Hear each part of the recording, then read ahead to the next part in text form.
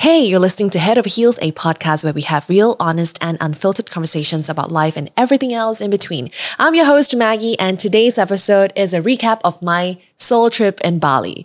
And it's going to be about my experiences, what I did, why I did it, how I felt, how much everything cost. A lot of you guys really wanted to know the cost of this trip. I broke it down for you. And also little details of many different parts of my trip. And so this episode is going to be more of a storytelling time together. So yeah, let's hang. I hope you enjoyed this one.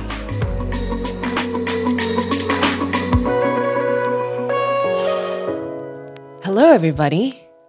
Allow me to just adjust this mic for a bit. I haven't been back in the studio for a long time. And I haven't done a solo episode for a while. Have I not? Wait, when was our first solo? Japan? Really? Wait, my last my last solo episode was my previous solo trip. So guys, I am back from Bali and I am ready to tell you my adventure. So before we start, I just want to say I did not realize the traction that our podcasts have been getting until the past couple of months, really. I can say 9 out of 10 people who come up to me, which is also new because usually nobody come up to me. So like 9 out of 10 people who come up to me would tell me that they are listening to my podcast.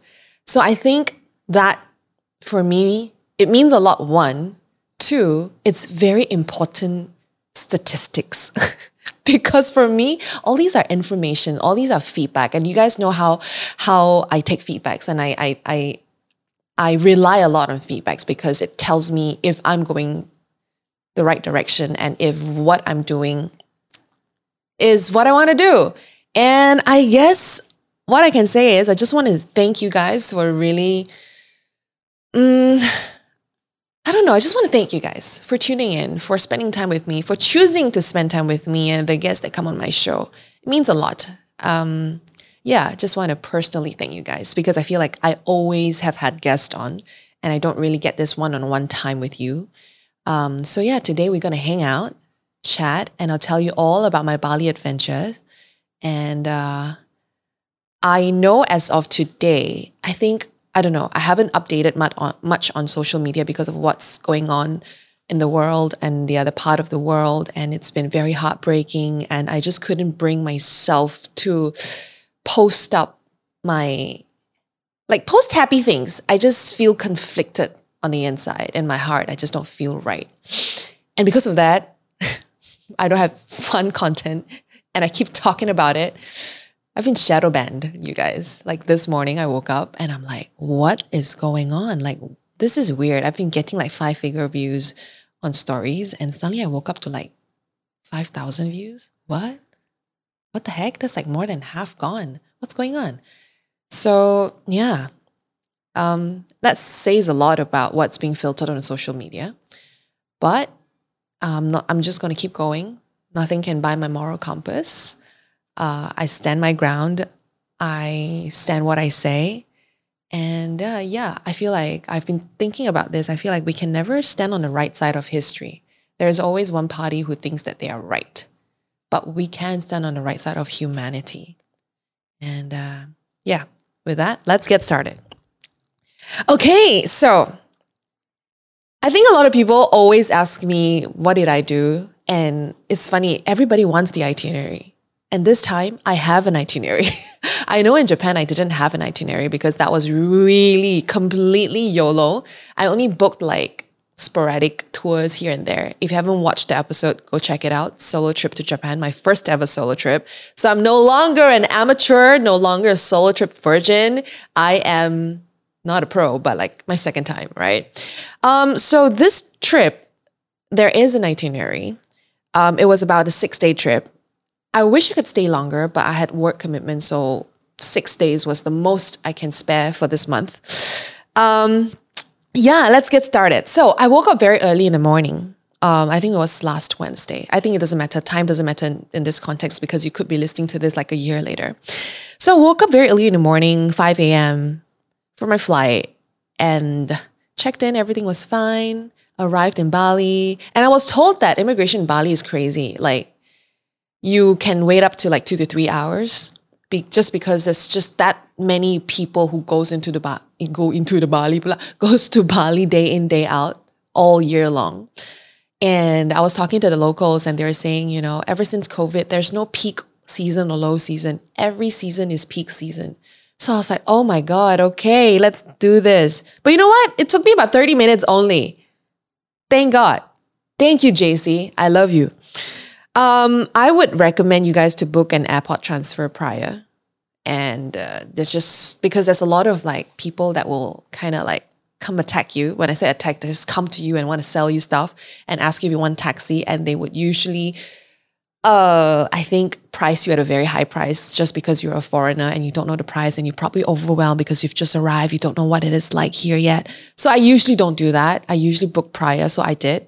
I had Justin with me. I think if you followed me on Instagram, I talked about this tour guide. Justin, shout out Justin. I don't know if he's going to ever listen to this, but he's awesome. So I booked this private day tour for my first day, only because it's my first day and I'm a little bit overwhelmed. And Seek Sophie, I found it on Seek Sophie and they booked it for me. And by the way, full transparency, this trip, I went to Bali with Seek Sophie, and I'll tell you more about Seek Sophie later. I've been talking about this brand a couple of times on my socials, but I want to talk to you more about what they do, but later on. So yes, this trip I went with Seek Sophie. All the experiences are via Seek Sophie, and honestly, it's one of the best decisions I've made, and because I had so much fun. Okay, so yeah, Justin picked me up, checked in the hotel, and then my first activity for the day was the Firefly. I'm not going to say conservation farm. So Firefly Conservation Farm. Oh my gosh, I don't know where to start. Mind you, I feel like if I'm all by myself, I decided to not book a private tour guide and just rely on Grab on that first day.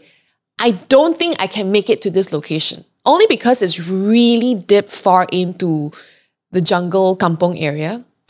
And it can be very overwhelming, especially if it's my first time. And I did not realize how big Bali is. I've been to Bali many times. This is not my first time. I've been to Bali maybe 3-4 times in my lifetime. And the last time I went was in Seminyak last year. And I stayed in this beautiful villa called the Nogu Beach Villa. Apparently it was on Netflix. I went with Wanderlust last year. But all we did was stay in the villa. So I didn't actually feel like I experienced Bali. I was just in a beautiful villa overlooking a beach. It could be any beach, right? But yeah, but this time I really wanted something different, especially if I'm going to go on a solo trip, right? So yeah, back to the Firefly. When we arrived, it was about 5 o'clock. And the sun sets in Bali quite early. About 6 o'clock, the sun will start setting. And by the time it's 6:30, it's quite dark already. So at this point, we have about an hour and a half. And I didn't know what to expect. And it's my first day. I didn't know the sun sets so early. So I thought, okay, we have 2 hours of sun. But as soon as I arrived, I could feel like the sky is getting dark. And I'm like, okay, why am I here? What's going on? Honestly, this was how I felt. Because I'm like, what's going on? Why is this so dark? This kampong area, what am I going to do all by myself? I had no expectation, but at the same time, I was a little bit worried. But Justin was with me the whole time. He was my tour, but I got him to join me as well. But I was then welcomed by Pak Wayan and his family. Oh my goodness. Oh my goodness. We started off making some pancakes. They gave me such a warm welcome. We did lots of stuff. And then we went on to walk through the paddy fields. They call it the rice fields. I don't know why I keep saying paddy fields. Walk through the rice fields. And then we stumbled upon this old, I don't know if I could call it a hut, but this living area by Pak Wayan's uncle, Pak Nyoman. And he lives there he's been living there his whole life. And his wife, I believe, passed away maybe about 8 years ago. And ever since then, he's been living there all by himself. And he's this old man with a hunchback. And I think his spine can no longer extend So he really is always walking, hunching. And I don't know why my heart just broke when I saw that. Like, oh, then how do you sleep? It must be painful. And how do you carry heavy stuff? Because for you to carry heavy stuff, you need to brace your core. I mean, this is me as a coach speaking, right? You need to brace your core, but with your back hunched all the way like that, there's simply no way you can actually brace your core the way we brace our core. So, but then I was trying to be friendly, like I see him as a very strong old man. I thought, wow, he's still wearing boots and still carrying stuff here and there. So I say, oh, Pak Nyoman, kuat ya Pak Nyoman? And that's when he told me, tidak, sakit. And I really wanted to cry. Oh my God. Like thinking back right now, I feel like tears are going to run down my face. I've been very emotional lately. Yeah. So then that experience really gave me such a refreshed perspective on life. And I didn't share this I didn't share this on stories, but where he lived was also where he cooked and where he did a lot of stuff. It's like a one space bedroom. And right outside, he has this little barn where his pigs live, where his chickens live, and his 2 dogs lived. And that's his life, you guys. And right outside, there's also this wooden gong. What do they call it? Oh my gosh, I forgot.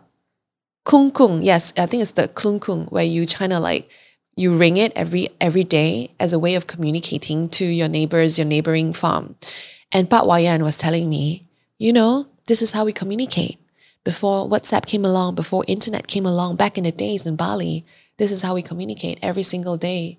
We can call people for dinner, we call them for lunch. And I asked them, but how do you know what you're saying? It's just sound. Klung, klung, klung, klung, klung. And that's when they say, we just know. We just know. And I said, so every farm has one? Yeah, every family has one. And I said, then how do you know who's calling who? We just know. Every klung, klung sounds different. And I'm just like, wow. I mean, I'm a city girl. I grew up in a kampong, but it's a very modern kampong. So for me to experience this real kampong lifestyle was something that I really didn't expect, you see. It's all the little things in life, right? And then he said something that really, I don't know, it pulled something in my heart. I just felt something. And he said, Pak Nyoman is really old. He's 70 plus years old. And you could see he's really barely really mobile anymore. He can still walk. He's still really strong. He worked really hard his whole life, but he's old. So if we don't hear Pak Nyoman's klung kung for more than a day or two, we go check on him. And that's our life. Go check on him. And that he lives there. Pak Wayan doesn't live there, but they have their own home. That's like their farm. But Pak Nyoman lives there by himself with the cow, with the pigs, with the dogs. So what I'm trying to say here is, honestly, if I had went to Bali the way I usually do, travel the way I usually do, I really wouldn't have experienced this. And there's this one part, I think by this time, the sky is already dark, like pitch black, because the fireflies don't like the bright light. They only show up when it's pitch black. And a lot of people say, yo, where are the fireflies? I'm like, yo, it's pitch black. I cannot film them, okay? You think what? Hello? Because they're like, don't lie, where are the fireflies? You didn't film it. I'm like, you try filming it lah. I give you 5,000 ringgit with your phone, okay? I mean, I love my iPhone. We've got the night mode, but it requires light to capture and activate the night mode. But I tell you, we were in absolute darkness, and the only light that came was from the moon. And you know how when you're constantly under bright exposure sunlight, your iris, does it expand or something? But basically my eyes are so used to brightness and I'm always on my phone. And at some point, I felt like I was blinded in darkness. I cannot see anything. And that's when Pak Wayan told me, Maggy, close your eyes. Well, it's like the Billie Eilish song, right? Close your eyes. Now breathe. But anyway, he told me to close my eyes and he said, come, hold my hand, but you close your eyes. And I'm like, what do you mean? What do you mean? What do you mean? I didn't share this on stories because I feel like it's just too much. I need to podcast it. That's why I'm podcasting it. He told me to close my eyes. And I'm like, by the way, guys, I'm very scared of the dark. I tell you, every time I'm at home, if I'm in a dark room, I'll just imagine somebody's gonna come charge at me from the back or something, you know? I just cannot. I hate uncertainty. And when I'm in darkness, I'm filled with uncertainty. But he told me, we are going to walk in towards the rice fields, but I want you to close your eyes. This is before I saw the fireflies, okay? So we close our eyes. I mean, me and Justin. So Justin was with me the whole time. He's also experiencing this for the first time. And I asked him, have you ever been here? It's like, as a tour guide, no, it's also his first time. And he was asking so many questions. So we were experiencing this whole thing together. He said, okay, you all right? Now our hands are held together. And he said, close your eyes and let your instinct guide you. And I'm just like, my heart was beating out of my chest. I'm like, oh, it's so dark. I can't see. What if I fall? No, just trust. Do you trust me? And I said, yes, I trust you. Wow, total stranger, guys. I just met him for like an hour. Total stranger. And I'm just like, okay, I trust you. And we walked. And every step I took, I felt like the next step was gonna be me dropping off a building. That's how I felt. And I walk with my eyes closed. And then we came to a pause. And that's when he told me, okay, now open your eyes. When I opened, oh my God, I saw fireflies. They're all there blinking. And wow, guys, I don't know how to put it in words. It is something that you have to experience it yourself. It was just out of this world for me. I've never seen fireflies. I've always wanted to. And when I saw it, I'm just like, wow. Wow. They are so beautiful. And you know what? I'm someone, if I go into the jungle, for the first 5 minutes, I'll get 50 bites. Mosquito bites already. And at this point, it was already an hour and a half into the experience. I did not get a single bite, which is weird. Amen. JC looking out for me all day, every day. But by the way, JC is Jesus Christ, not Jane Chuck. Okay.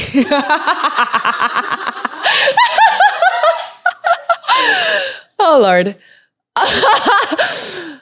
Then I asked him, wait, but actually, I told him, like, I get bitten so easily. Like, why is there no mosquito here? Is there mosquitoes? Yeah, there is mosquitoes. But the fireflies eat them. Like, they feed on insects too.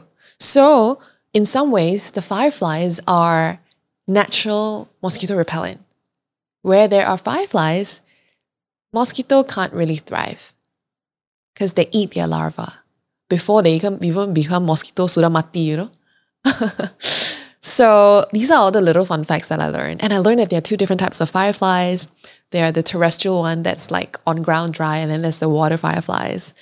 And you know what? Okay, I need to share this. This is so nerdy, but I don't know if you're interested in this, but I'll share anyway.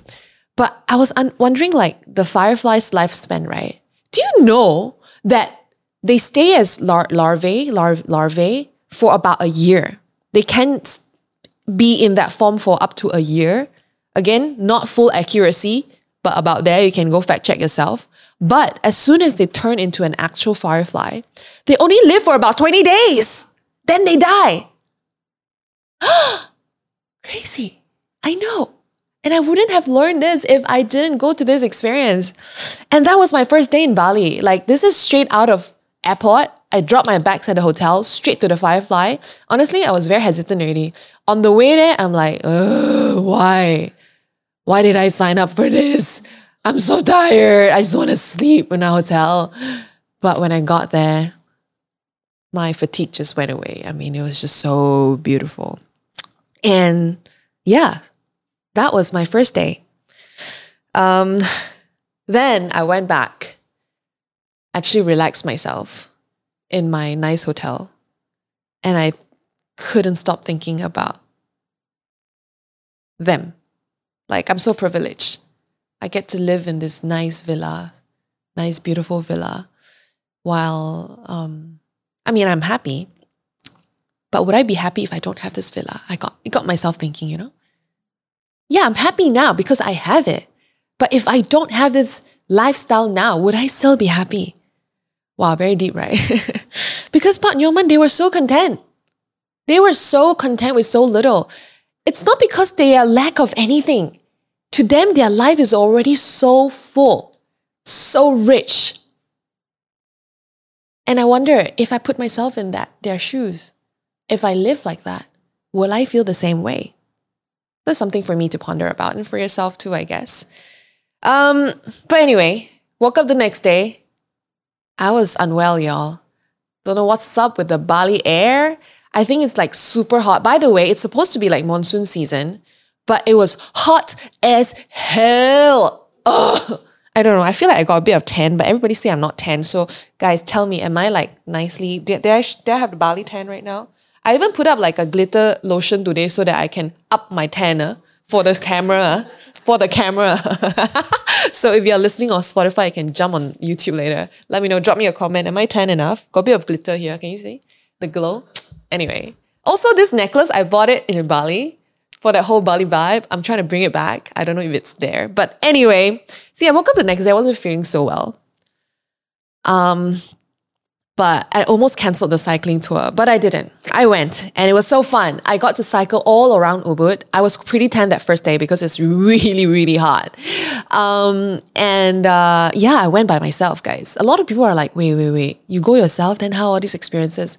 No, you will meet people, guys. So on this cycling tour, I met two couples. And it's David and Linda from Australia. I think they are from Sydney, if I'm not wrong, yeah. And then there's Christopher and Erwin. Also from Australia, but they are in Melbourne, right? So two Australian couples. And then we had so much fun cycling. And at some point, we were cycling through the rice fields.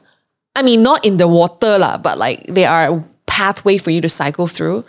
And it's very bumpy. So heads up, for those of you who don't know how to cycle, this can be very dangerous.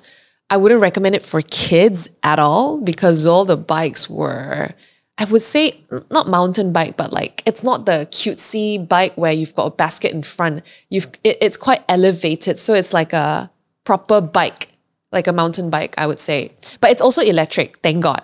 Because if not, I cannot walk for the rest of the trip. Really, really helped. Oh my God. Going uphill, there was so much uphill, downhill. Jesus. But yes, it's quite dangerous. And why I say this was because Linda fell many times. So Linda is about, I think, 40 plus years old, together with David.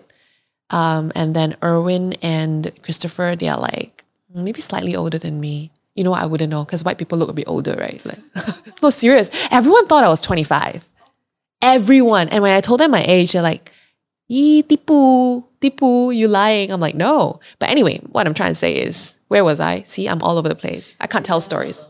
Yeah, Linda fell. Okay, I don't think she'll ever watch this, but I think, so what happened was, I was in front and Linda and David was at the back because she fell first in the first round she fell. So I was like, okay, don't worry you guys, let me go first so that they can sort themselves out. So at this point, they were at the back already.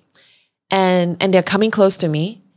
And so funny because before she fell, I could feel, oh no, ah. And then a sound, pong, and she crashed. And I thought, okay, maybe she fell off the bike. Okay, like off the bike on ground. Guys, I turned around. We laughed about this already, by the way. So like, don't cancel me. I was like half worried and half laughing because she fell into the canal. Like straight up, how do I put it? Okay, like this. Imagine you are on a very narrow pathway. On the left is the rice fields, like water with the rice fields. If you fall in there, you're going to be soaking wet. But if you fall right side, there's a canal because to supply water into the rice fields, you need longkang, you need water. That's like a big longkang, like a very big one. she fell on the right side towards the longkang, but not fully into the longkang. She held on to the side, but she's like at 1 inch away to touch the longkang water. 1 inch away. And those of you who are on my IG stories, you may have already seen the clip. She said, "Don't you dare take the camera out now." And I panicked for a bit because I was filming the whole time during this journey. So I thought she's talking to me. I was like, "Hey, wait." And I remember I have this camera on my body, like a POV camera. I was like, "Hey, wait, I don't think she would talk to me like that, lah, kan? Like I'm a total stranger." It was for her husband. I mean, I get it. But the husband was like, because the moment she said that, "Don't you dare take the camera out," the husband giggled. and of course, he was helping her out. And that was a funny moment during that tour. It was quite funny. But at this point, I didn't tell them I actually have the footage. Because I got off my bike and went to help them. So I forgot that my camera was recorded the whole time because I was on and off. So at that point, I didn't really check the camera. I just went on with it. And we went for lunch at the end of the bike tour. So we cycled from 9 a.m. to 12:30 p.m. 3.5 hours. In between, there were stops. We went to the Rice Terrace, very, very beautiful. So it was like a 3-hour tour. And towards the end of it, we all sat down together. And I was the odd one out, but they welcomed me. They were like, let's sit together. And the husband, right, David, was like in the corner. He was like giggling from time to time. From time to time. And at this point, I haven't really asked him. I'm like, "David, are you all right?" He was like, "I'm just thinking about the fall." And then we started talking about the fall. At this point, by the way, Christopher and Erwin didn't know. They're quite fast, they're quite steady, and they went all the way front. So it was just the three of us. So they didn't know, what fall? Like, what happened? And then I said, and then they storied it. And that's when I kind of confessed. And I'm like, "Linda, I know you said, don't you dare take the camera out, but I didn't take the camera out. Like my camera was already there, but I think I captured it. I'm so sorry. Like I can delete it if you don't want me. I mean, if you don't want it. I plan to delete it anyway." And he's like, "Oh, no. Can I see it?" So I was like, "You sure?" And then David, he's very quiet, you know. David is this very quiet man with very little words, but he's very like, he was always taking care of me throughout the trip. He would look back and say, "You all right, girl?" I'm like, "You all right?" He's got 2 sons, I think, or 3 sons and a daughter or something. So I think they saw me as a daughter, and they saw that I was on my own. So he really took care of me, and I felt like a daddy on my trip with me, you know? So it was really nice. So David doesn't say a lot but then at that point, he's like, "Yeah, I want to see it." You know, like the father that doesn't speak, but then when he speaks, right, it's something, you know? So I went to search for the footage. I took a lot, like on and off. So like there were like 15 different long footages. So I had to really scroll through one by one. But when I found it, we all had the biggest laugh. And I offered, I said, "Linda, would you like a copy?" And she said, "Would that be all right? I want to send it." I forgot the son's name. I just call him, I don't know, Marcus. "I want to send it to Marcus." That's a terrible Australian accent, by the way. I can never do Australian accent. But I'm like, "Yeah, let me send it to you." So she doesn't know how to airdrop. I airdropped to her. Immediately, she spammed to the family group chat already. So that was a very nice moment that I shared with total strangers, you guys. Like total strangers. A fun memory with people that I would never see again, probably. Well, if you do, that would be nice. So yeah, I never felt alone, even though I was on my own. Not lonely, I would say. I was alone, but never lonely. Okay.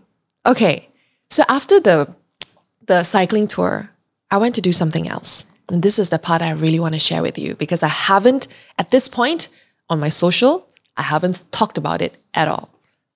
So I met this healer, a Balinese healer, this guy called Jero Mangku. And this experience was something that was recommended by Jessica. She works with Seek Sophie, and she told me before I came on this trip, she's like, "Maggy, would you be open to meet a healer? Like, are you into this stuff?" I mean, am I into it? I would say I don't have a yes or no answer. I'm quite open with experiences. I'm quite chill. So it's not like, oh my God, I need to meet him and change my life. I wasn't coming from that perspective. For me, it was like, hey, that would be interesting. And I have content to share. That'd be interesting. And then I went on Seek Sophie's website and I said, I kind of read through like, okay, what's the deal about this guy, right? Some of the statements, the description about this experiences was, experience the benefits of healing energy as Jiromanku helps release blockages and restore balance to your energy system.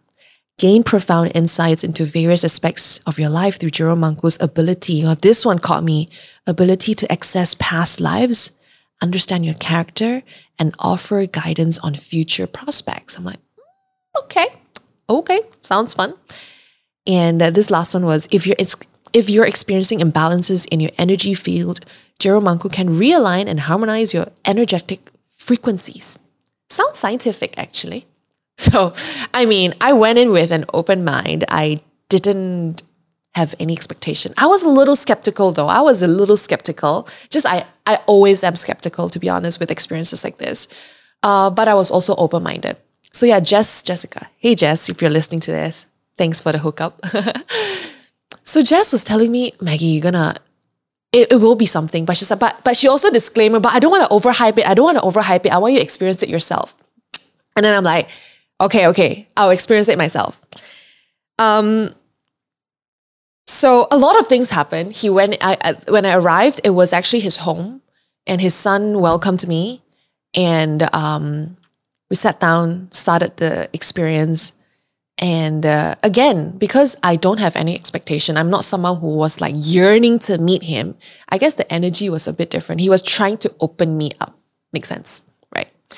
But some of the things that I feel like is worth mentioning and I would like to share with you guys were, he said that,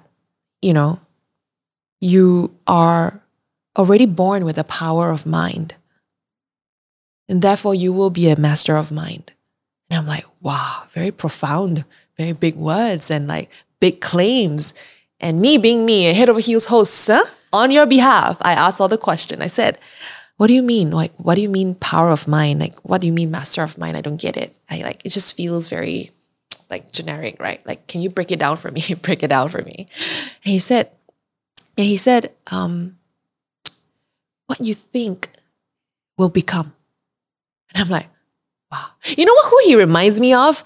I need you guys to have a visual. I'll post it on my stories so that you guys can have something to refer to as you're listening to this podcast. You can go to my IG stories. I'll put it up on highlights. I promise. Everyone's been asking for it, but let me curate the journey, okay? So you get to watch the highlights as you're listening to this podcast. As you listen to this podcast, he reminds me of the Lion King's the monkey, the one that will always whack Simba's head with that stick when he says something stupid.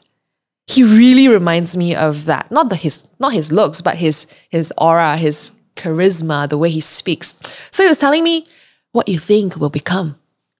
And then I thought about all the things that I have been manifesting. Remember you guys, we talked about it, manifesting all the things you want in life, meeting Park Seo-joon, getting my dream job, getting my house. And I told him, you know what? Yeah, I remember just 2 years before I bought my house right now, I said that I will one day buy a house that's where I can see the sunset. And my current house, I can actually see the sunset. I didn't think about it, didn't think too much about it. And then the Park Seo-joon job, obviously, that one manifests very long time already. And many other things. But, he said, but it can be dangerous. And I'm like, ooh, yeah, where there's good, there's bad. Because your mind is so powerful, you can manifest the good, but you can also manifest the bad. They don't choose what you think you manifest. And I'm like, whoa, I'm very scared now. So I'm trying not to think negatively, but I'm not really that kind of person. Because if I think about negative things, it can manifest. It can happen. And I'm like, okay. And then he added, he's like, because you are the master of mind, you have the power to hypnotize. And I'm like, huh? Whoa, this is too much. Hello? I am not a psychologist. I have no certification in hypnotizing people. So this was where my mind went. I'm like, what do you mean? What the heck? Are you legit or not? Like, this was in my head. But I took the word so literally. Way too literally. And I asked him, well, what do you mean? He said, you're already doing it. Because I said, I can't hypnotize and I've never hypnotized anyone in my life. And he said, you're already doing it. And I'm like, huh? What do you mean? When you speak, people pause and listen. And I'm like, huh. Well, there is some truth to it because I'm a host. Like right now, you guys are listening to me. In some ways, I'm hypnotizing you guys. I'm just kidding. Like you're listening to me. You're listening to my words. You're listening to what my mind says, what my thoughts are. So I guess he came from that perspective, not like literally hypnotizing people. And people will want more from you, but you need to know when to stop. And I guess it's just what I can decipher from this is my work on social media. Like people will always ask me questions. People will always want me to do this, want me to speak up about this, want me to speak up about that. But there's only so much I can give. So I that's what I understood from that. And he also said that you cannot give everything, but you will want to because you are the sun. Whoa, shining into people's lives. And I'm like, wow, he gassed me up, man. My hidung already kembang very big, you know.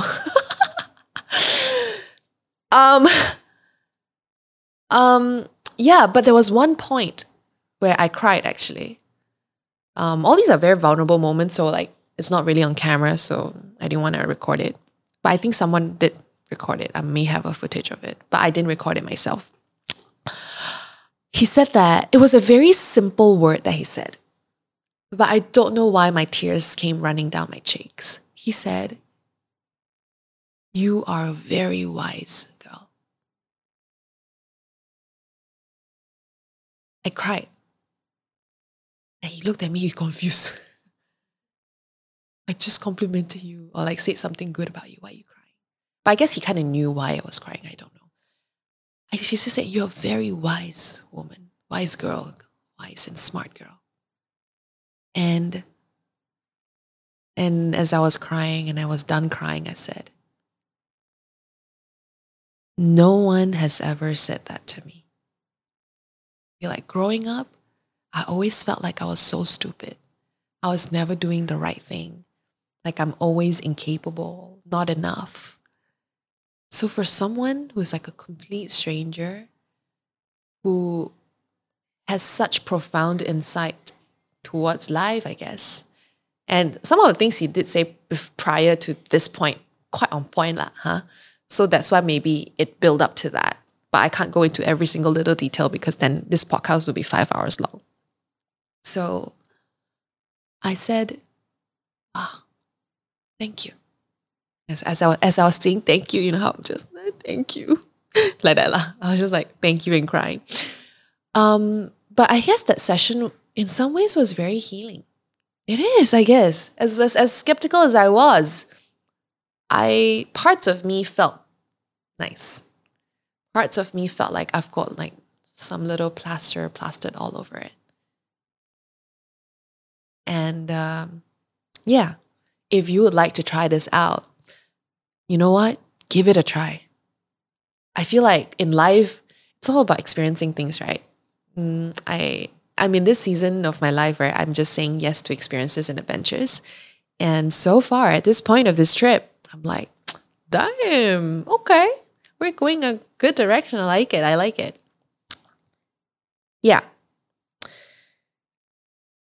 So that was Jero Mangku. I'm going to take a quick pause from the experiences. And I just want to say that I actually am not this adventurous gal that you see on social media. I'm the last person who would want to go on an adventurous trip, to be very honest with you.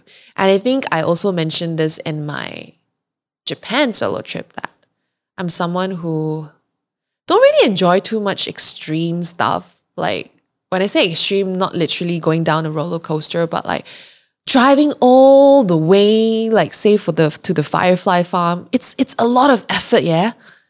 Quite extreme for my standards already. Usually I wouldn't do things like this. But this trip has also taught me and opened my eyes and to different perspective. Like, actually, I've always just traveled the way I traveled. I never tried anything else. And this trip allowed me to try something else. So shout out to Seek Sophie. I love you guys. More about Seek Sophie in a bit, because I want to talk about my next experience. At this point, I'm still quite sick. Not well. My nose was running. Wet. Flu. Feverish. Tired. But don't know lah. I can keep going leh. Weird lah. But the thing is, right, I felt the sickest when I'm in the hotel room doing nothing. When I'm out under the sun, I was okay. So it's like my body telling me to get out. Just do something and you'll feel better, right? Also something that I didn't share on social media just yet. I also went to release turtle, y'all. I went to this turtle conservation, not farm, but like a center. It is, at this point, I'm still staying in Ubud. What do you call it? It's about 20 minutes bike ride from my hotel in Ubud. Ubud is this northern part of Bali that has no beaches. So it's all green, jungle, rice paddy fields and all that. Because to me, before this, I always thought Bali means beaches. Like not B-I-T-C-H, but B-E-A-C-H, right? Where there's Bali, there has to be a beach. If no beach means no Bali, that was my perspective then. Because every time I go to Bali, the last few rounds, always by the beach only. That's all I did, nothing else. But when I went to Ubud, you guys, oh my God, I fell in love. Oh gosh, so beautiful. It's so serene, it's so peaceful, it's so green, it's so calm. And I was talking a lot to Justin, and he was telling me that if you notice in Bali, everything here is quite low rise. You know why? I wrote it down. Let me check my notes really quickly. I know what it feels like going to the gym and feel completely clueless and intimidated. I was once there. That's why I started Motion Lab. We're a fitness studio that focuses on small group classes and personal training. Our goal is simple, to help you move better so you can live better. Start your first class for only 49 ringgit today. For more info, go to www.motionlab.live or check us out on IG at motionlabmy. It's motionlabmy. No buildings can be higher than temples because no humans can be higher than God. That's Bali. It's an island with millions of temples. Was it millions? Thousands, sorry. I might be wrong. But yeah, thousands of temples. And all the building, including all these 5-star hotel resort, right? They cannot build their hotel higher than, I think, 3 or 4 floors. Nothing. So it's all very long, elongated, but not they're horizontal, but not vertically built. And I didn't realize that, you see. I really didn't. Really never noticed that. But when Justin told me that, I'm like, no humans can be higher than God. And the Balinese, they really believe in karma. So everyone in Bali is so, not just because they believe in karma, they're nice, but they're all so kind and so nice. And I felt so safe. And a lot of people are like, do you feel safe? Blah, blah, blah. How can, but Bali, all by yourself as a woman. No, I felt so safe. And a lot of the times where crimes happen, apparently it's usually by non-Balinese, people who are not from Bali. But the true native Balinese, born and bred in Bali, they are the kindest, nicest people in the world. As I'm on the bike, I look around, everybody smile at me, So nice, so warm. But anyway, back to the turtle. I released a turtle and named her Maggy. Because they said, Maggie, you can release a turtle. You can name her anything. I'm like, can I name her Maggy? Yeah, let's name her Maggy. So let's release Maggy. But by the way, at this point, it's actually not hatching season, but they did have some turtles that they are kind of like taking care of, like the ones that's slightly injured or the ones that not ready to go into the sea yet or something like that. So they gave me a turtle to release, a good one that's ready to go.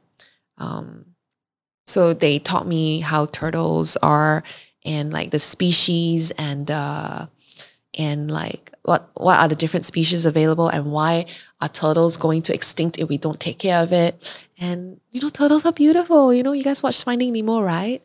So I released Maggy into the ocean, and in some ways I felt like part of me went there. Like, I have a footage of it still. I was like, oh, Maggy, come on. I was cheering for her. I was cheering for Maggy. I was like, Maggy, come on. You got this. Because, like this tiny little turtle with like small floppy, what do you call it? Their legs, floppy legs, 4 legs, and just trying to move. Flippers. Yeah, they have tiny little flippers, like shorter than my pinky, It's so cute. Again, I'll post it on socials, on my stories, so you guys can check it out later.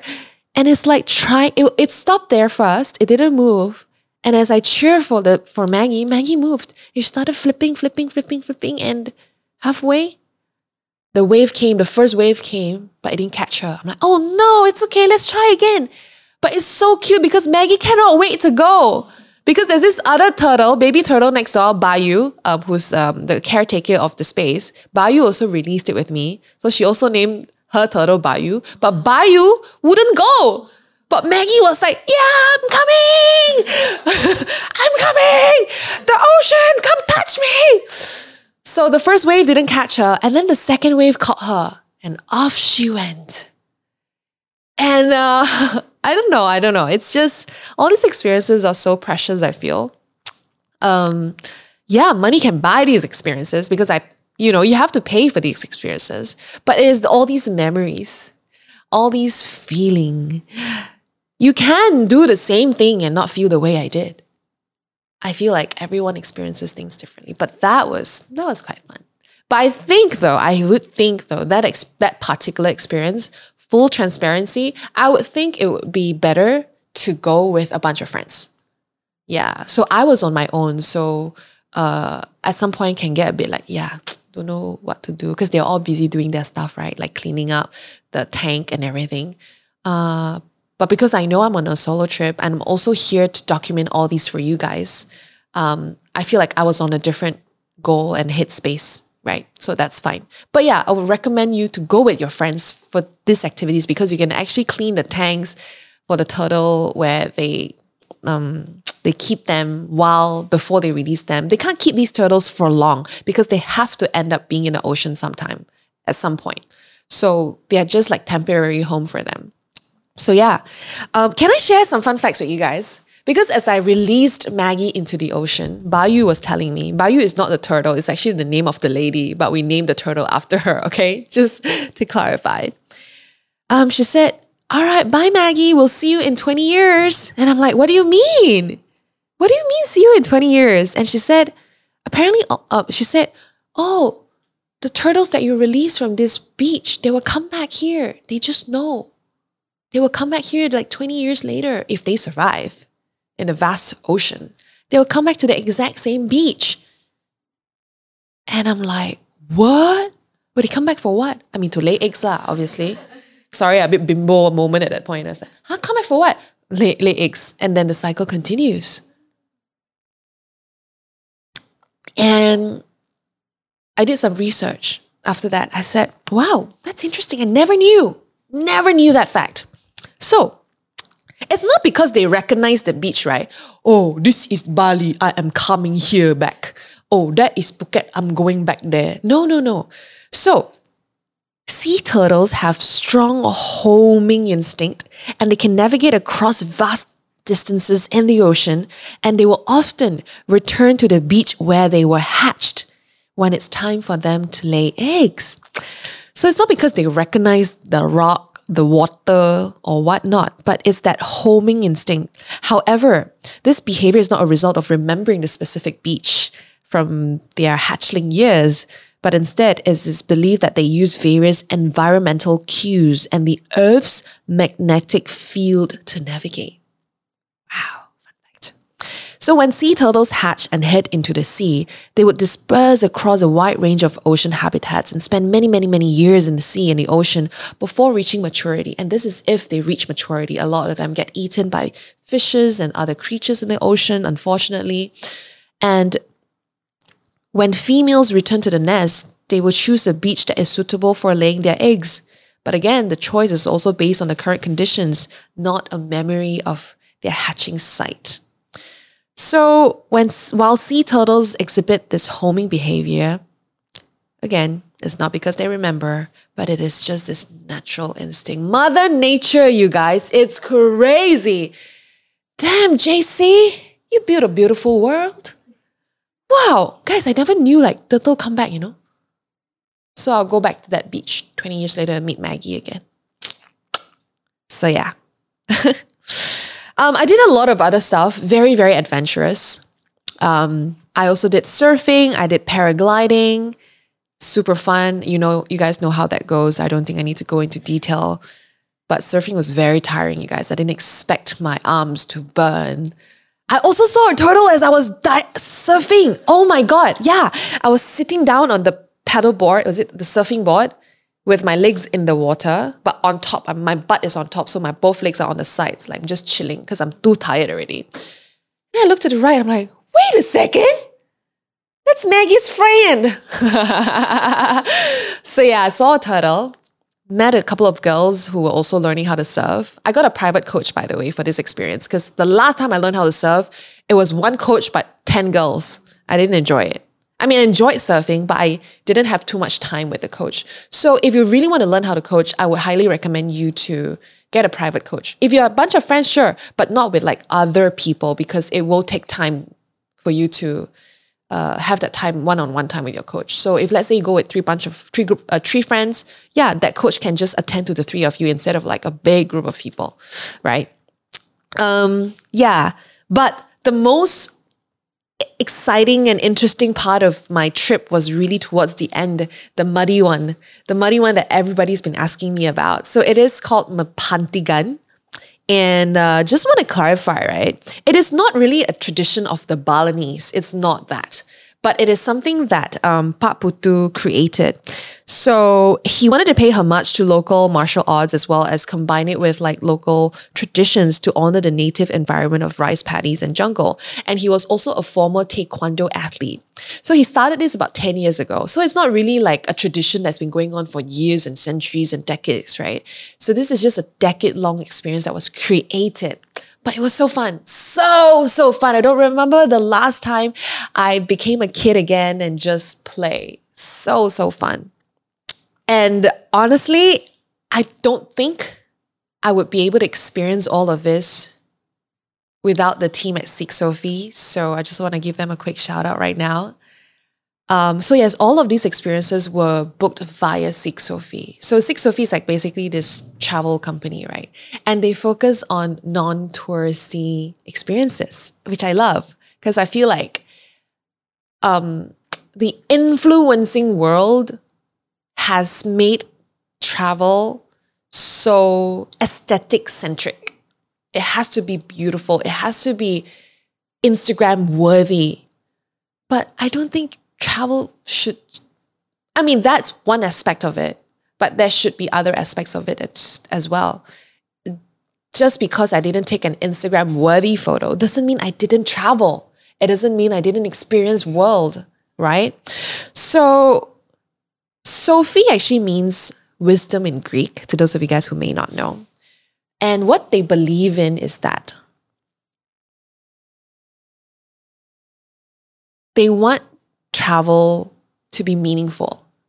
And I felt like it was really aligned with my personal values.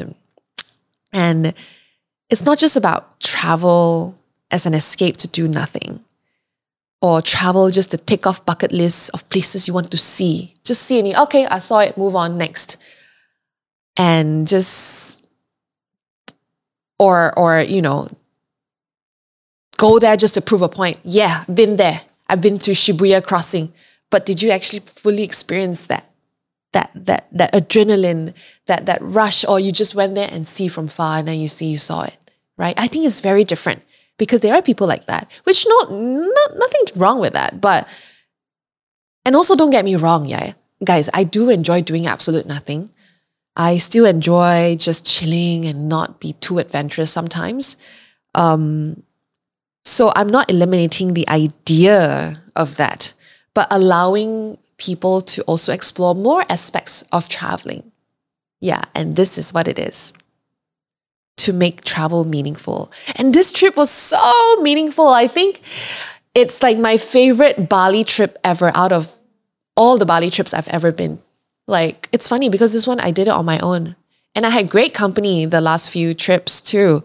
But this is like my ultimate favorite Bali trip ever because I feel like not just because it's meaningful and not because I got to see things I've never seen before, but it was really because the people I got to meet on this trip. I was not alone at all. And yeah, and the reason why I got to meet these people is because each and every experiences, right, are really curated in a sense where the Seek Sophie team, they actually go on ground and they try all of these experiences. Only then they filter out the ones they truly enjoy.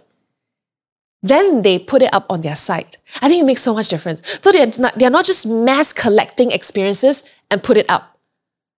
I've tried travel sites like that before. I think we all have. So this is an alternative. I think it's something very new, very refreshing. And I think it's so great that there's someone out there doing things like this and making travel meaningful and not just a bucket list. So because they are on ground, they try all these experiences, they have relationship with these local vendors. For example, the Pak Wayan, Jero Mangku, they all have personal relationships. And because they have a relationship with them, the way they explained to me before I went also, I thought, oh, right, okay. So I kind of felt like at home, like meeting my family members. But yeah, that's how I felt. So yeah, they only list experiences that they think it's worthwhile doing and they think that they would recommend to their friends. And they recommend it to me and now I'm paying it forward to recommend it to you. Another thing that a lot of people don't think about is where the money goes. Okay? I think especially for a place like Bali, like you see, a lot of parts of Bali now are very developed. But don't forget, there are still many undeveloped parts. A lot of locals are still struggling to survive. Kais pagi makan pagi, kais petang makan pedang. They are just really living by the day, earning by the day. And the main source of income for Bali is actually tourism, right? Like that's their main. So during COVID, they were all really struggling. I remember Justin was telling me that too. So what Seek Sophie does also, they try their absolute best to list local owners and make sure that the money you spent goes back and stay within the local community and make a positive impact within their community so that they can continue to thrive, they can continue to do what they love doing. We don't think about this, right? Sometimes you just enjoy, okay, bye. Sure, you have that quick chat with that local owner, but how much money actually goes back to them? Or by the time the company takes a cut, how much is left for them? I know this is a lot to think about. It can be overwhelming for some people. Some people are like, I don't want to care about this shit. I mean, that's you, that's fine. I'm not asking you to do that, but I guess I'm giving you a fresh perspective. For example, nowadays, if you travel to Bali, you can see so many villas, so many resorts, so many restaurants. They're actually owned by foreigners.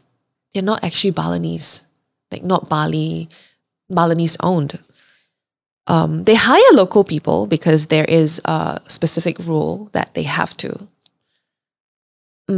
So that means that the tourism dollars actually don't go back to the Balinese people. Even though you're visiting Bali, it goes back to the owners of these founders who created these villas and restaurants. So that's what I'm trying to say. So can they truly sustain their own lifestyle? Even though you're coming to their country, their city, their place, yeah, but the money, does it go to them?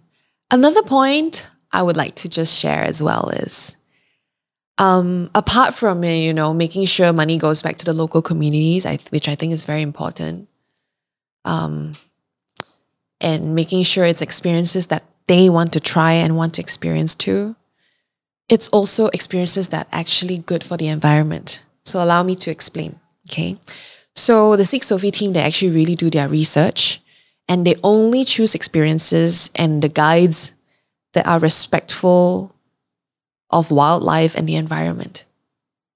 So, example, they will never list a dolphin watching experience just because it's a cool activity, it's the trend right now, it's something everybody wants to do, but the operators are chasing after dolphins and feeding them so they will come to you so you can see them, and not actually letting them be their natural self, because that's, a lot of people do that, by the way. And that caused a disrupt to their natural behavior and a lot of distress to these dolphins, right? So that means when there's no tourists that come, then what do? No one's feeding them anymore, because that's not their natural cycle. They're not supposed to do that. They're supposed to be able to hunt for their own food. Seek Sophie would never list out an experience like that. So know that whatever experience that you can see on their site right now is something that has gone through cycles and cycles of filters.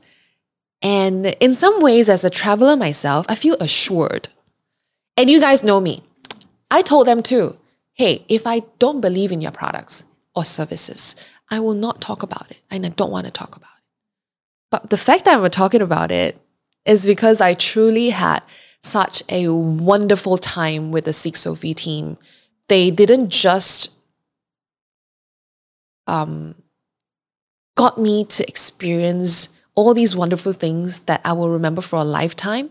They also educated me on what traveling should and can be. And Bella is behind the camera right now, and she was just telling me, I never thought about it that way. But again, I don't want to pressure you guys, because I feel like it can be tricky. So it's about striking a balance when it comes to traveling. It's not realistic to fact check every single thing that you do. Oh my God, this restaurant, who owned one? Oh, that hotel, who owned one? Okay, this one, who owned one? This airline, who owned one? No. We're not going to the extent. That's not what we are trying to do as well. Not what I'm trying to say.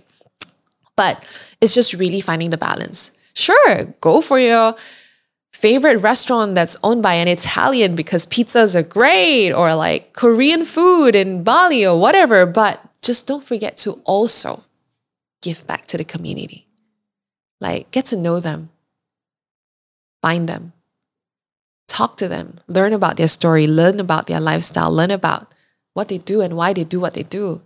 And so that's Seek Sophie to you. I also just want to give a very heartfelt shout out to the team for letting me be a part of this Seek Sophie experience. It's my first time ever. I've heard about them for a while actually, but yeah. Full transparency, I'm not getting paid to say this too. I genuinely enjoyed it. Yeah. But even if I get paid to say something, doesn't mean it's any less legitimate, by the way. I just want to put it out there. I feel like I know a lot of KOLs to say, #not-sponsored. That's why for me, I don't really like to do that. But sometimes I think it's important to give some sort of a disclaimer just because of the perception of people these days. Oh, you should get paid to say one. But if you know me, I want you guys to know that whether or not I'm getting paid or not paid to say something, that is secondary. Because you can be paying me a lot of money and I still don't want to say it because I don't believe in it. I have rejected jobs that I feel like doesn't align with my values. So I think I just want to be clear about that. So if I share it, it's really because I genuinely love it.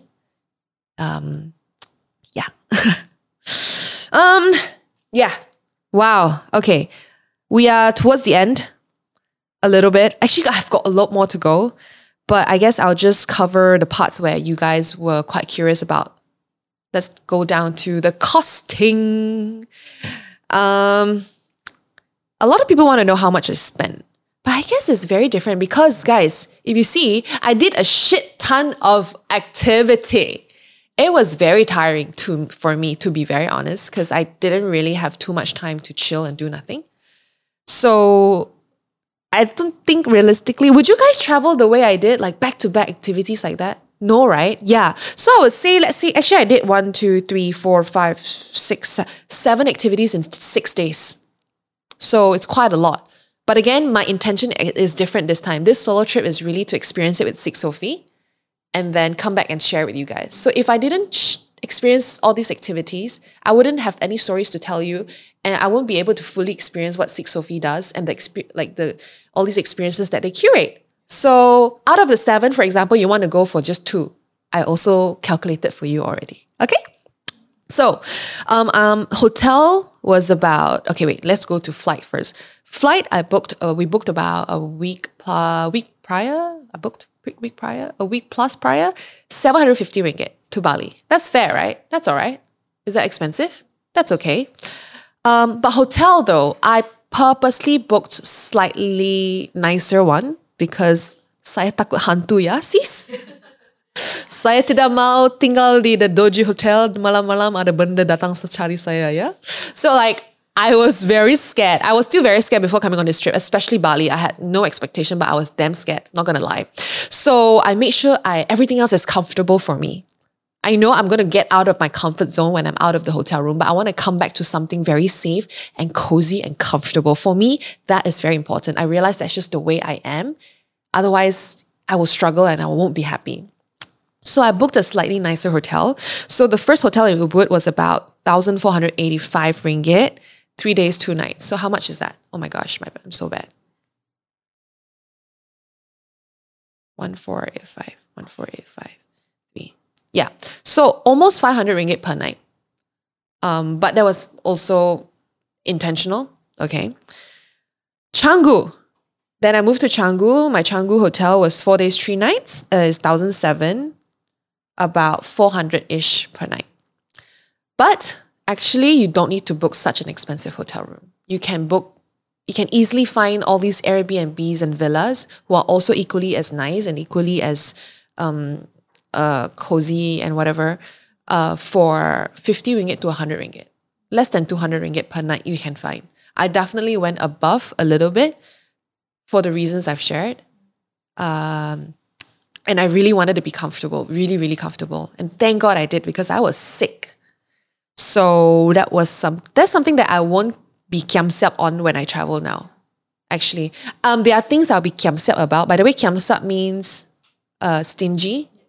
I won't stinge on my accommodation anymore because I did that before and I regretted it. The hotel room was not that great. I came back and I don't have this, don't have that. But with these hotels and especially the Balinese people, so nice. They really took care of me, you guys. Like the first day in Ubud, the hotel, Garcia, I stayed in Garcia, Ubud, not sponsored, paid for it. See, I don't know, KOL, they always say that. The 500 ringgit per night one, almost 500 ringgit.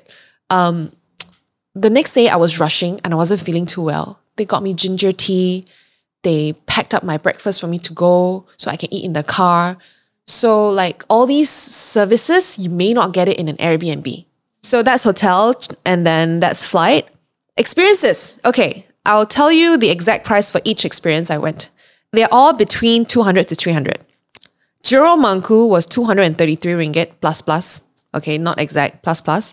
Cycling, 209 ringgit plus per person. All these are per person. Paragliding, about 227 plus. Firefly, 227 plus. That one's super value, guys. Whoa, that one, you get way more than that. You get a lifetime of everything. Turtle, about 212. The customized day tour with Justin, my man. Guys, look for Justin. You can trust him. He's so good. And he customized the tour for you, you know. It's not like you follow his way. He'll ask you what you want and then he'll plan it for you. So it's not like you arrive and he brings you to the place that has already been planned out. No. It's a private customized day tour, about 10 hours. 265 ringgit plus. Surfing, private coach, about 200 plus. Mepantingan, the muddy experience, about 303 plus. Also very worth it, by the way. because you get a full-on experience that you cannot get anywhere else. So in total, just the experiences, which I don't think everyone would take up everything like I said. You pick and choose, about 1,008. So in totality, oh, and I had cash on hand. Some people ask how much cash should I bring. So I allocated 100 ringgit per day, but I got extra. So I always bring like a bit of extra. So 700 ringgit cash for about a week. Fair, right? Yeah. And I couldn't finish using it actually because a lot of places still use card, but I was quite mindful about the petty cash. So like my airport transfer, I just give him cash and a bit of tip, so I use cash for that. So 700, I still had some extra. So grand total without the experiences, without the experience. So just hotel, flights, on-ground expenses, less than 5K can. Very doable for 1 week. Actually, because my hotel's so expensive, you can even cut it to 3.5K. Doable. Very doable. Because my hotel really a bit more expensive, but like that's my choice, right? So with plus 1, 2 experience, less than 5K also can, guys. I can tell you that much. Is 5K a lot?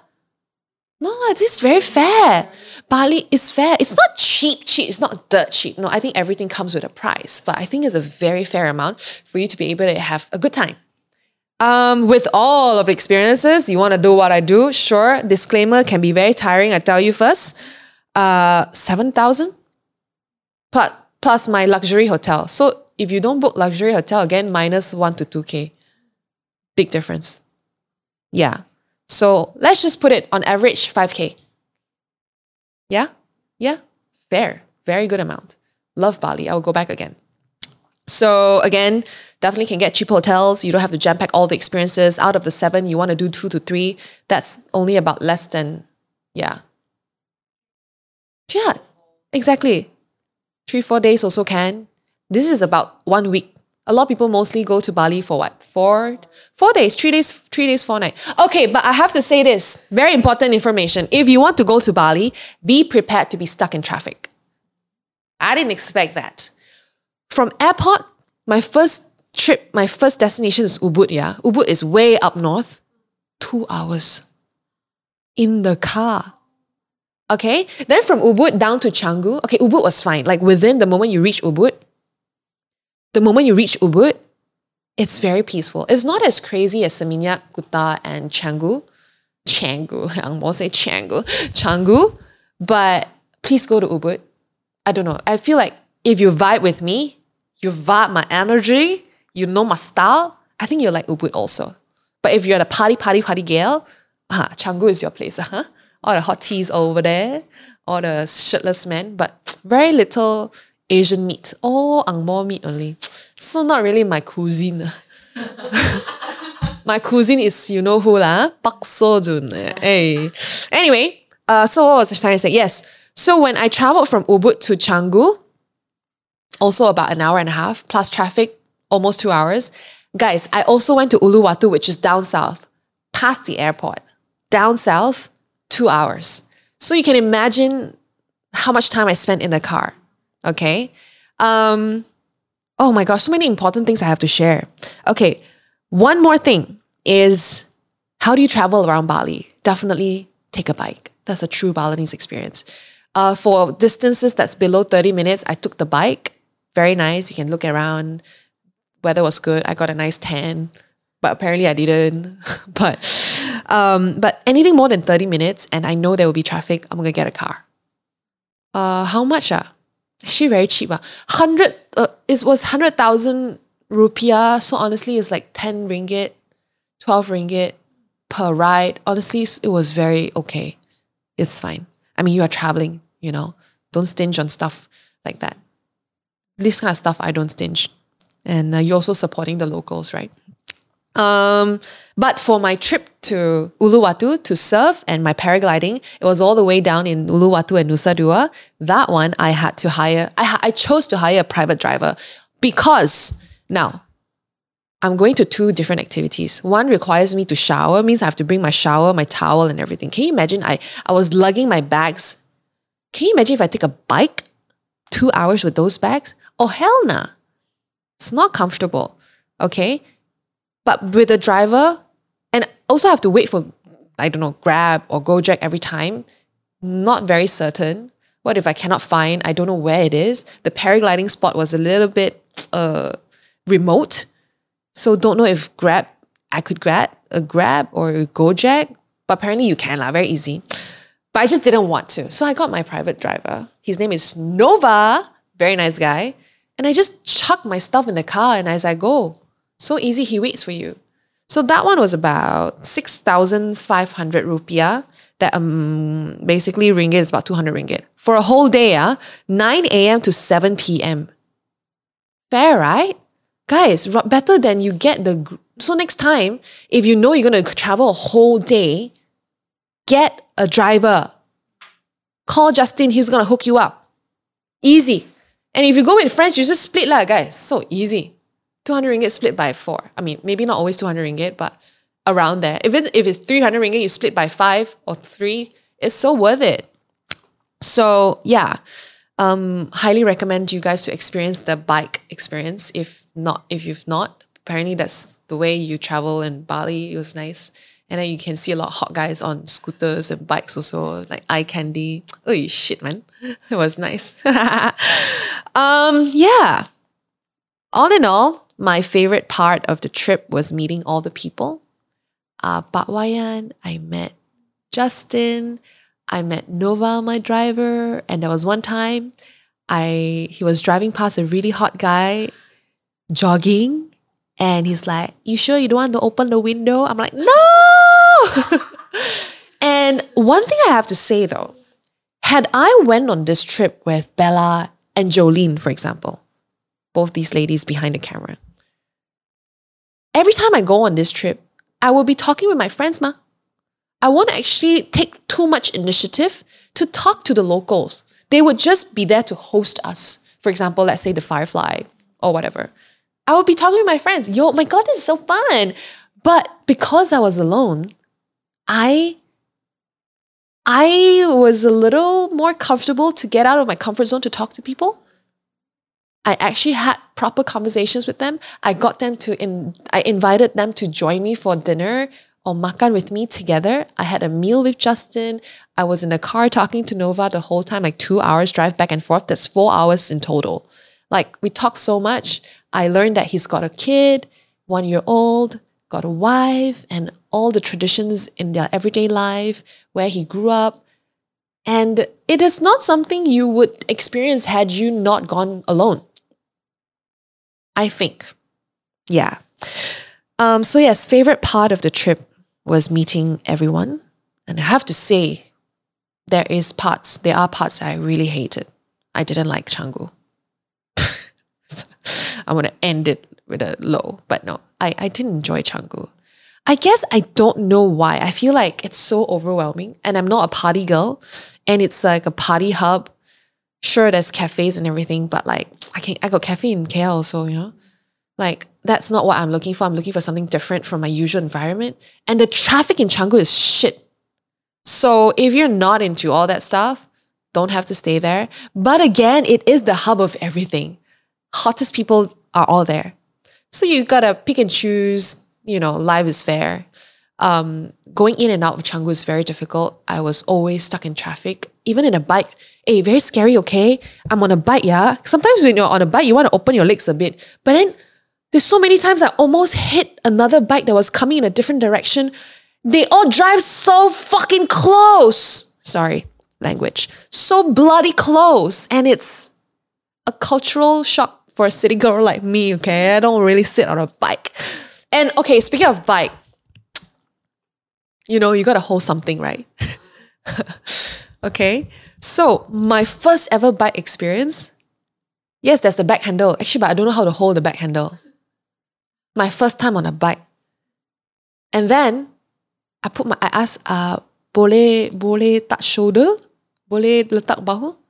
He didn't really answer me. I'm like, okay. So my hands was so awkward. I was like one hand on a shoulder and one hand, not really hugging him, but like just holding the waist like this. But not solid enough, you know, because sometimes he stop and go and then I have the inertia and just pulls me back. And I'm like, so weird. I don't know where to touch. So that was the experience I had traveling solo. Because if you go with someone else, you will usually take a car, because that's what happened to me last night. I went with a bunch of girlfriends. We just took a car only because it's easier to stay together. But because I was alone, I keep taking the bike. But guys, after my second time, I got a lot of messages from everyone on DM, thank you, to tell me to hold the handle. So I held the handle the second time, but I feel like it's still not very steady. So one handle on the back, one on the shoulder. That's the second ride. Okay, second ride, yeah? And then the third ride onwards, honey, I'm no touch anything, okay? I was like, I got this. I'm a Bali gal. So I was very confident already. And even if they speed, right, I steady, you know?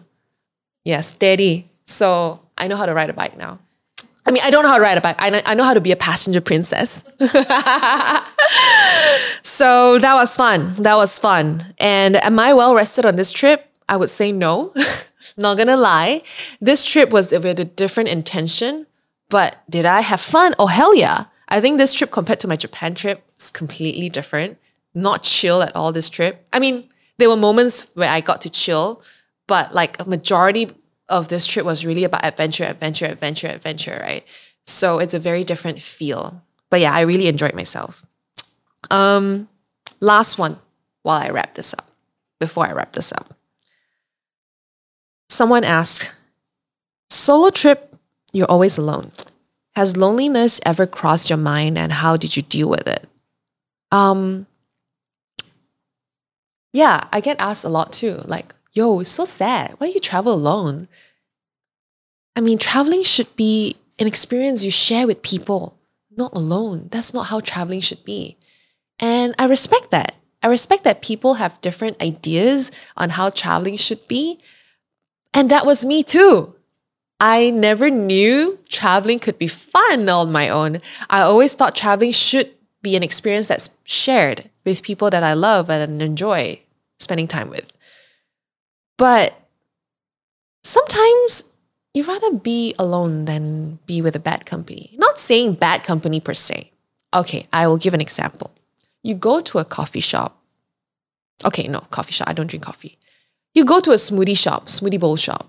You go with a group of friends. For you, that smoothie bowl is damn fucking nice. Wow, I want to come back tomorrow. But your three other friends are like, this is not that great. It's all right. Let's not come back. Then what? Tomorrow you want to come back, but you can't really. But then you're traveling with a bunch of friends. You kind of want to respect respect them too. So you end up not coming. Not that they're bad company. So I take that back. Not bad company, but like it's different when you travel alone versus traveling with people. Okay? So I guess I would be lonely if nobody wants to be around me.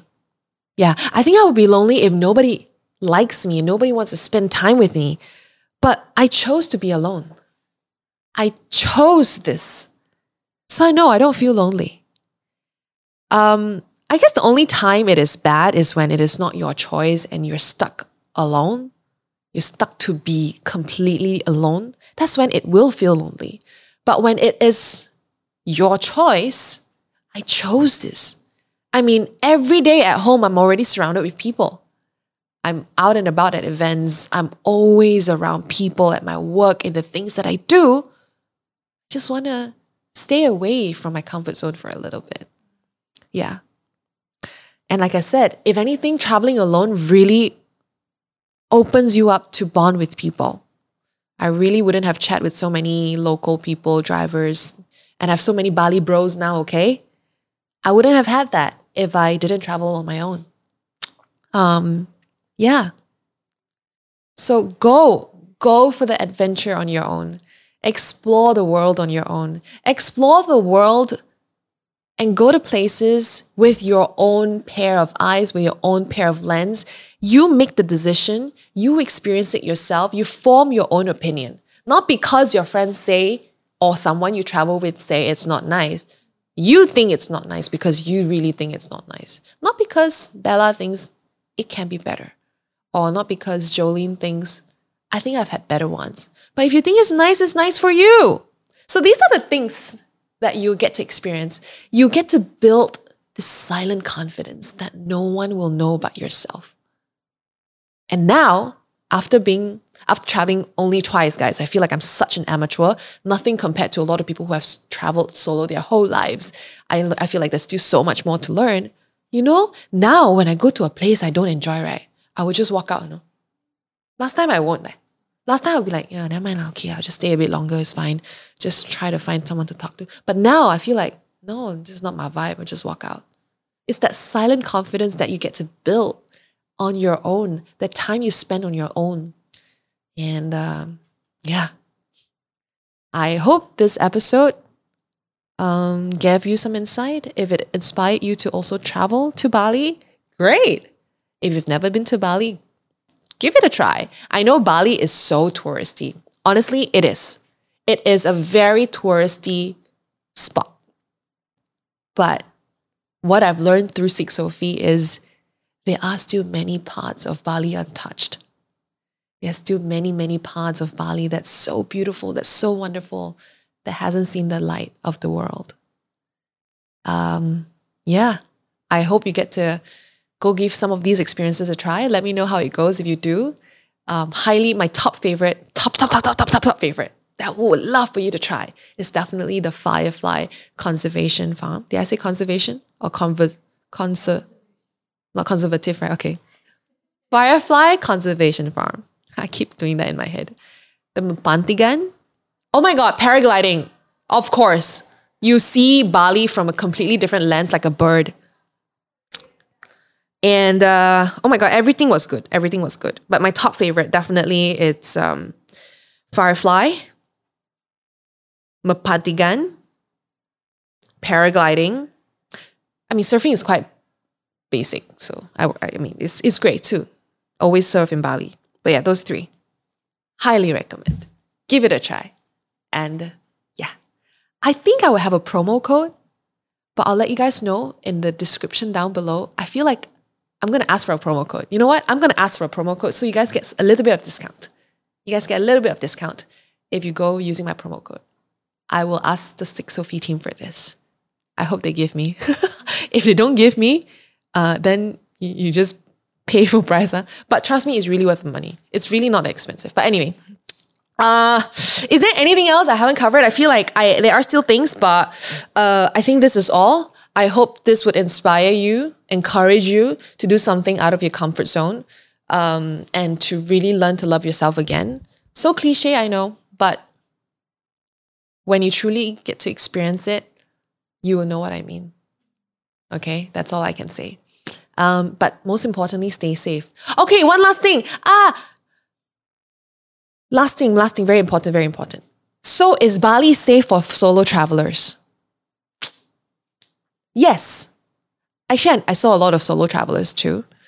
But as safe as any place is, it can be dangerous for many other reasons also. But in Bali, I felt safe my whole time there. Everyone was very, very nice. But one tip that I learned from my first Japan trip that I made a mistake is never tell anyone that you're on your own. So all of these guys that were picking me up or who met me, I will always tell them, oh yeah, I came with a friend. It's just that they don't want to try this experience. Oh yeah, I came with my friend. They're waiting for me in the hotel. I never tell anyone I'm on a solo trip. So that's something that I hope you don't forget to do. I know, yeah, on a whim, you feel like, yeah, I'm on a solo trip because you're so happy to share this experience. But don't tell strangers that you're on a solo trip until the trip is over. Okay? All right. And with that, I will share more details in the description if there's anything I missed out. And if there's any more questions that you feel like I didn't cover, let me know in the comments down below. And it would be so nice if you could rate us on Spotify, Apple Podcasts, or drop us a comment. And if you love this episode, share it with your friends. I think it makes a lot of difference and means a lot to us that you help us grow as well. So yes, thank you very much. And with that, like I always say, don't forget to fall head over heels for yourself first and always. And I'll see you guys next time. Bye-bye.